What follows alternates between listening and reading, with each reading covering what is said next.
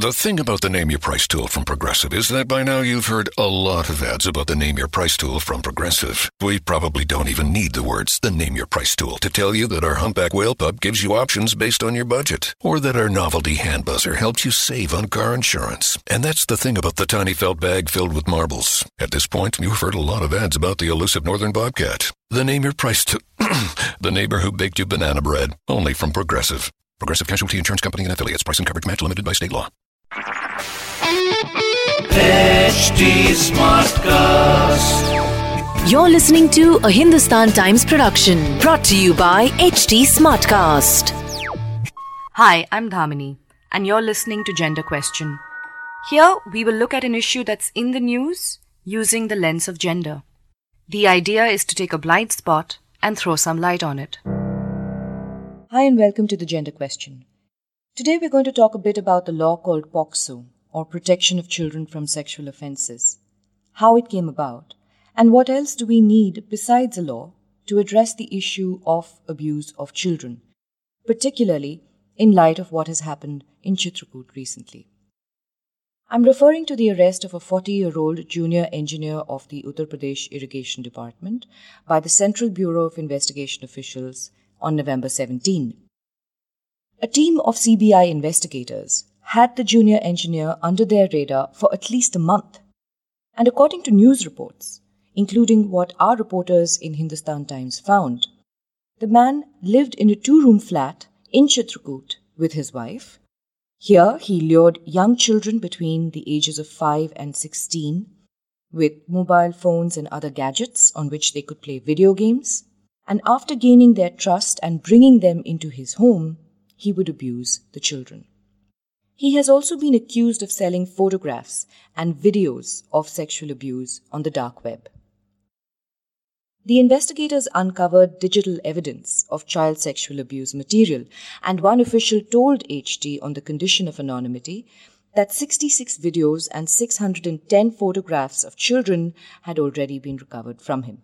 The youth targeted were children of street vendors, daily wagers, pavement dwellers, and domestic heads. So children definitely of a lower economic strata than him, and quite probably also of an underprivileged caste. So in that sense, triply vulnerable. This had reportedly been going on for 10 years. The junior engineer has been charged with Section 377 of the Indian Penal Code, which deals with non-consensual, non-penile vaginal intercourse, apart from charges under the Information Technology Act and POCSO. Today we'll be in conversation with Inakshi Ganguly, who co-founded HUC, Center for Child Rights, where she was involved in creating tools for monitoring state accountability, child trafficking, juvenile justice, and child sexual abuse, among other things. She has also been engaged with HUC's activities for providing legal support and counseling to children who are victims of abuse and exploitation, or those who have come in conflict with the law. If you could just take us a little bit through, if we can take a step back and go through the journey of the law that is meant to protect children. Thank you very much, Damini, for having me on your show and to discuss this very important and always painful matter. The subject remains something that always warrants more discussion and more thought, and yet we often say the more it changes, the more it remains the same when we talk about abuse and sexual abuse of children. So the POCSO Act, or the Protection of Children Against Child Sexual Offences Act, as it is called, was finally enacted in 2012, but the story behind POCSO goes back several years, and there are actually two streams from which the law emanated. The thought of the law, the need for the law emanated. One was that the Ministry of Women and Child in around 2005-06 thought of developing a law on offences against children, a comprehensive law on offences against children. And it in fact came out with a thought and a draft around it. And this At which point, this was not only sexual offences. This was not just sexual offences, but a Okay. comprehensive law around offences against children.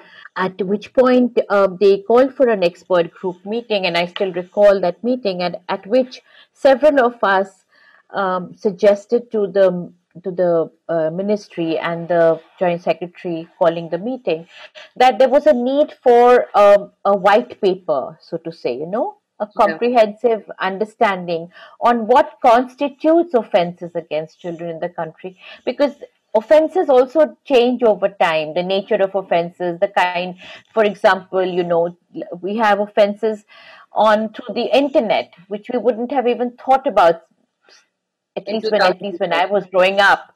The joint secretary at that time, Dr. Loveleen Kakkar, was extremely open to the thought. And what she did was she commissioned a study on child abuse, which became quite a landmark study, which is, and which came out, which was published in 2007. It was perhaps, for all its failings and all its shortcomings, it still remains the only comprehensive child abuse study across the country based on primary evidence. So that formed the basis of the drafting of a law, which then slowly it came to be recognized that if you have a comprehensive law on child abuse, it's becoming very unwieldy. Right. So that's when the drafting of a child sexual abuse law, especially pushed by people who worked on child sexual abuse, came about. And many organizations, I think, particularly Tuleer from Chennai, played a very important role in sort of advocating for a special law on child sexual abuse. Some of us, and especially me and my co-director from Haq Center for Child Rights, Bharti Ali, we believed that we did not need a special law on child sexual abuse, a separate special act. We strongly believe that it was the Indian Penal Code that needed to be amended to include, components of child sexual abuse, and thus have a comprehensive understanding, to bring it into the Indian Penal Code. The 2007 study brought out by the Ministry of Women and Child Development was called a National Study on Child Abuse, and its survey covered over 12,000 children from 13 states. One of its most startling findings was this: a little over 53% of the children reported having faced one or more forms of sexual abuse. Among them, 52.9% were boys and 47% were girls. The second stream is equally important. NAS Foundation versus Union of India had been filed to read down the law on to decriminalize 377 and to read it down to take so that it no longer applied to consenting adults, which you have already mentioned in your introduction. But what did happen in this was that there were some people, including the Delhi Commission for Protection of Child Rights, which went to court and said that you cannot at all amend the 377 section because there is no other protection available to boys except that one section. Correct. In case of sexual assault of boys. And on this, our contention was that you cannot pit human rights of women, of children and consenting adults who have same-sex preference against one another. Clearly what came out, and that was what we said, was we need a law to protect boys. Yeah. We need a law to protect all gender, children of all gender. Yeah. So but that cannot be a law that criminalizes another group of people. So that was a second strand that came. And when you put these two together, you have a gender neutral law, which is POCSO. One thing I want to definitely also talk to you about and see what you have to say about this is the reaction of is how laws have also changed, particularly in the past 10 years, in the past decade. And we saw that happen after the December 2012 attack against the physiotherapist, the 23-year-old physiotherapist, which eventually led to her death. We saw these huge demonstrations and protests that took place around the country, and which also, therefore, in some ways hastened, one would say, the criminal law amendment coming into place. Then, of course, there was the Kathua rape, where an eight-year-old girl belonging to a small community in Jammu was raped by multiple men, from a different community, and who were, some of whom were in positions of power in the government and, which is to say, part of the police.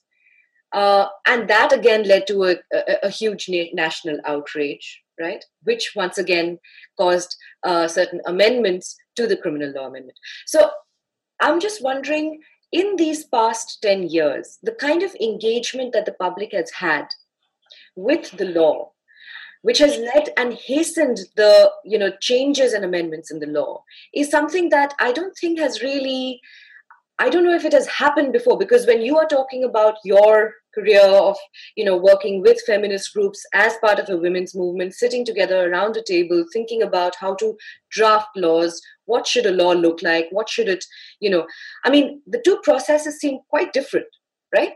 Although both are in fact public intervention. If you know that the first rape law in India was drafted after the Mathura rape case, where three public spirited individuals, Dr. Vasudha Dhagambar, Dr. Lotika Sarkar, both of whom are now late because they have both died, and Dr. Upendra Bakshi, the three of them had written an open letter to the Supreme Court of India, which led to the taking up of the Mathura, the case of Mathura's rape, and then led to the whatever changes we saw in rape at that time. But so there has always been the juvenile justice law in India was changed in India in 1986 because of Sheila Barse, who went to court and asked, for a comprehensive law. So there have always been public spirited individuals who have taken a proactive role in directing the formation of a law. What we have seen in the past few years is, of course, unprecedented. It is unprecedented not because I don't think people should not. I'm glad that people are waking up. I'm glad that there is anger against injustice. I'm glad that people are choosing to leave the comfort of their homes and moving out and holding up the flag for justice. But what is worrying me is the kind of justice that they are seeking.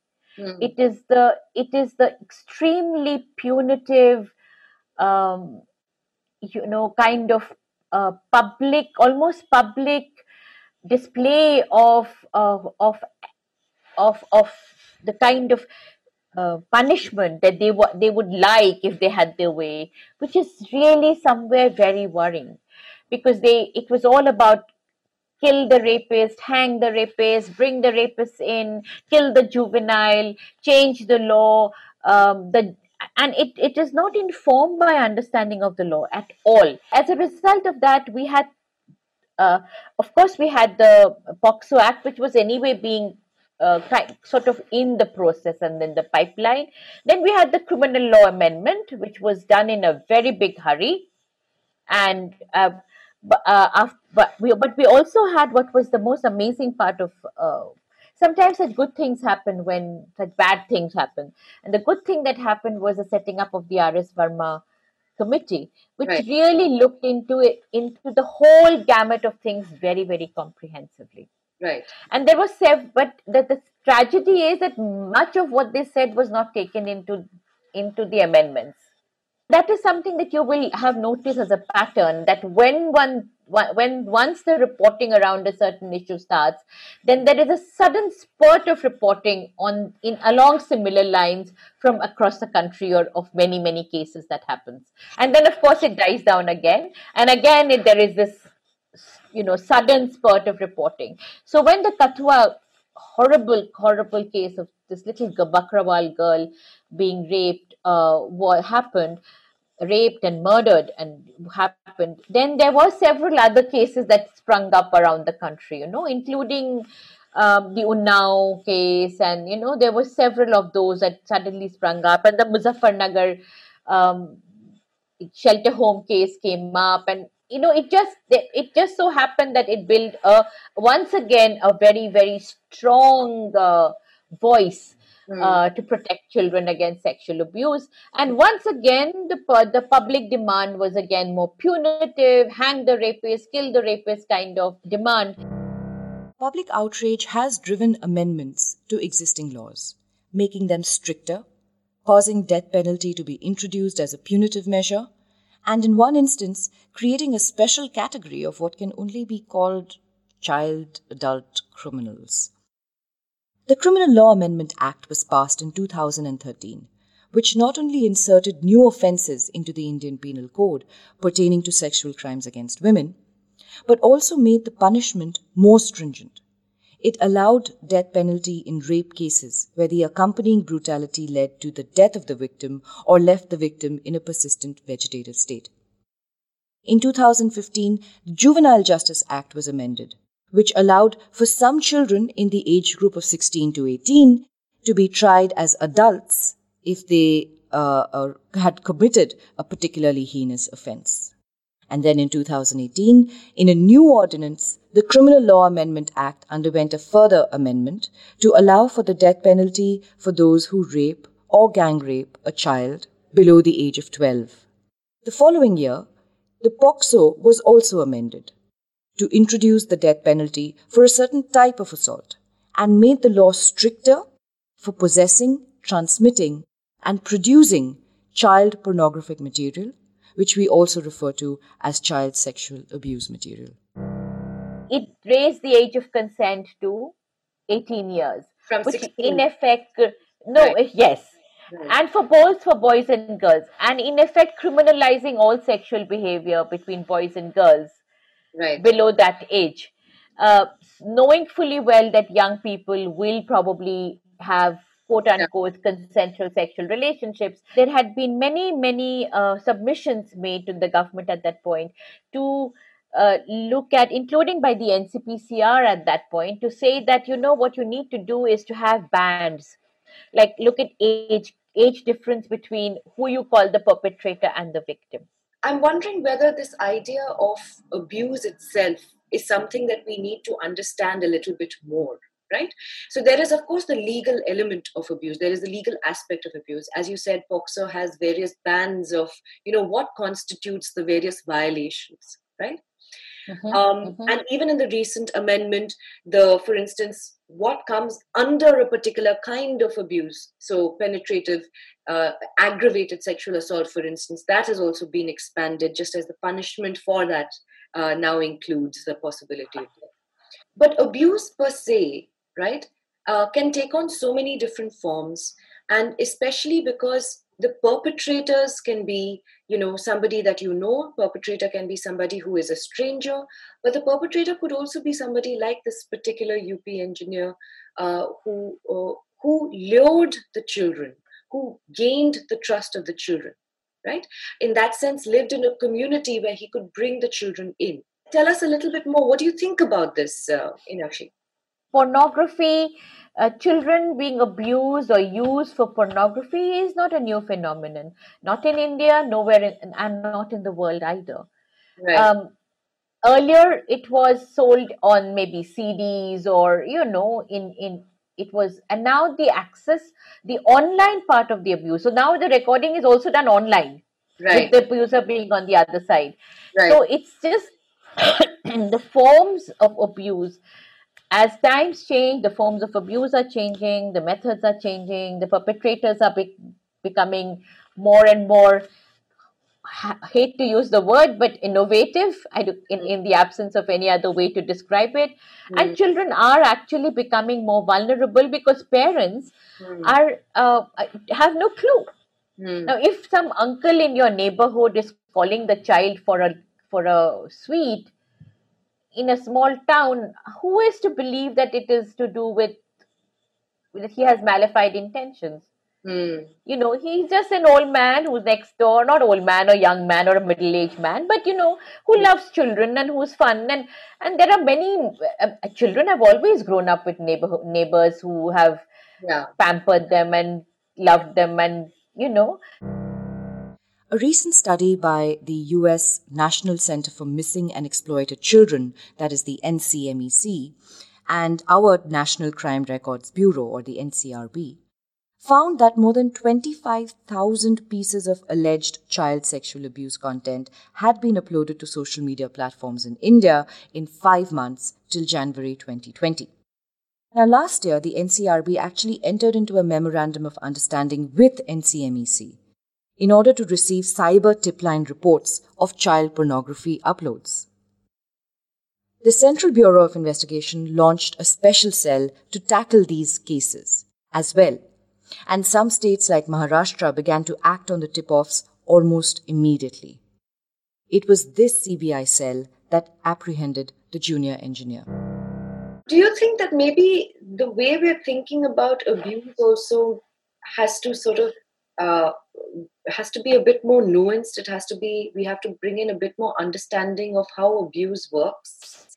Because from what is happening whatever little we know about this particular case, and what we definitely do know about a lot of predominant CSA cases, is that so much of the abuse actually happens by people whom the child knows and trusts, who is part of or who is able to bring the child into the inner circle, or who is already in the inner circle of a child.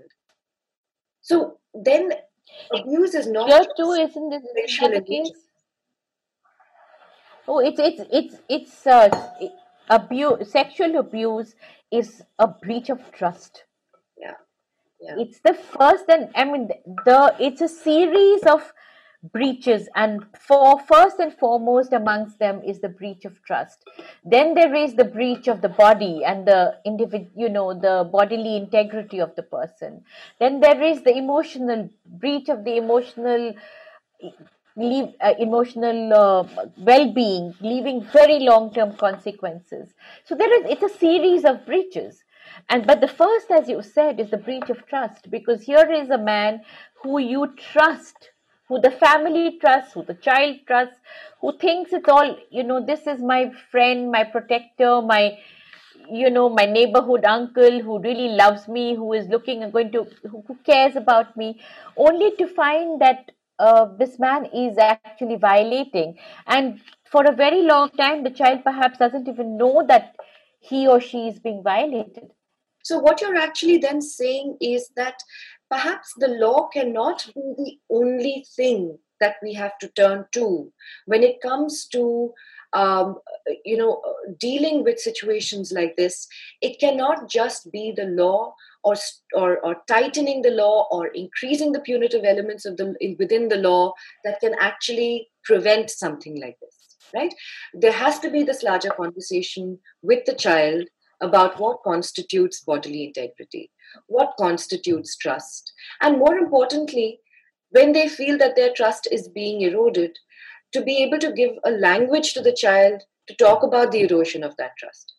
Just introducing criminal elements into it and penalizing and criminalizing it,